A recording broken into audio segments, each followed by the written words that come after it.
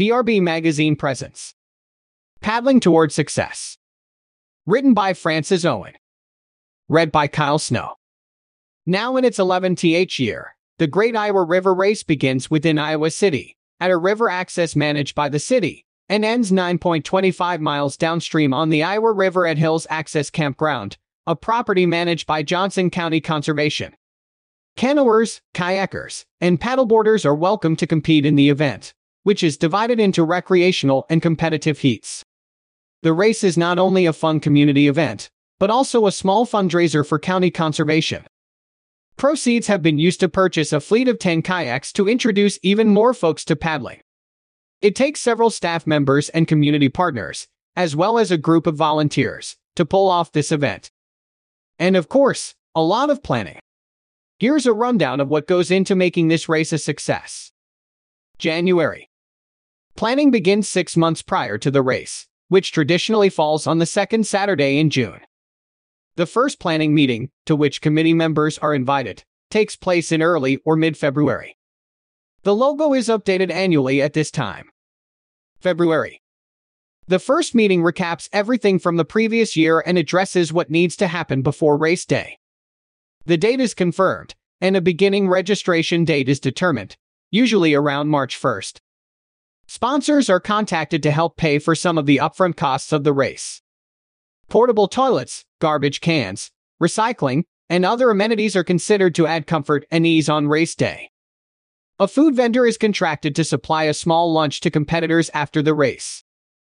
Volunteers are contacted to make the job easier for those who assist with registration, drive the shuttles to transport participants, and help folks at the end of the race to haul boats out of the water.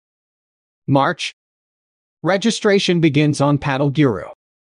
This website is specifically for paddling events, so it has several features that other registration sites do not, such as a built-in race timer for that day, a place to host the race results, and a central location to upload photos from the event.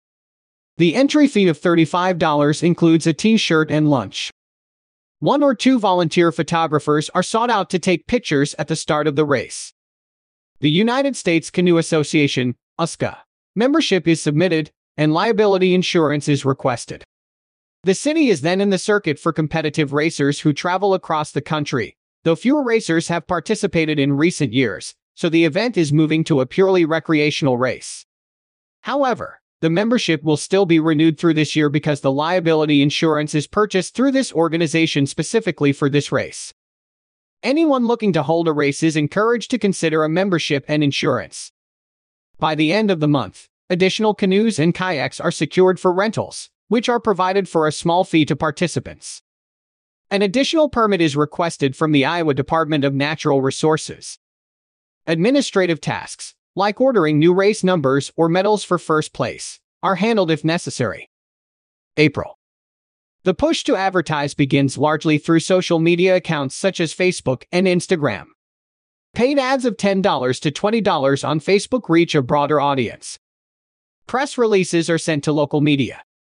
An email early in the month is sent to past participants to encourage them to register. Attempts are made to contact previous sponsors who have not yet recommitted. May. Local authorities, county sheriff and fire department, are alerted as to the race date. All sponsors are accounted for on Paddle Guru, and their logos are included in the t-shirt design. A final email is sent to previous participants before early registration closes, and the t-shirt design is finalized before the order is submitted 2 weeks prior to the race. A few extra shirts are ordered in various sizes, but only those enrolled in early registration are guaranteed a shirt. June. Registration is closed a week before race day, which ensures an accurate head count for lunch. Packets include each racer's number and t-shirt, as well as a mini schedule for the day. Packets are then alphabetized for an easy morning check-in. Racers are emailed 2 days before the event with relevant instructions for parking and the times for the shuttle. Participants are asked to park by the takeout point before the race begins. The day before the race. Numbers are confirmed for boat rentals. The lunch provider is contacted. Liability forms are printed, to be signed and filled out completely before the race begins for insurance purposes. Buoys are placed at the finish line. Race day. Racers pick up their packets and get on the water when it's their turn.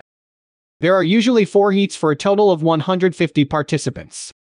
Paddle Guru has a race tracker that is accessible by phone. Once the racers are on the water, everything is packed up and volunteers head to the finish to log each participant into the tracker as they cross the finish line. The fastest paddlers will take around 2 hours. After all the boats are off the water, and once the sweeper canoe is finished, the winners are announced for each category. Then everyone heads home after another great day on the Iowa River. Frances Owen is the interpretive naturalist for Johnson County Conservation in Oxford, Iowa. Reach her at fowen@johnsoncounty.iowa.gov.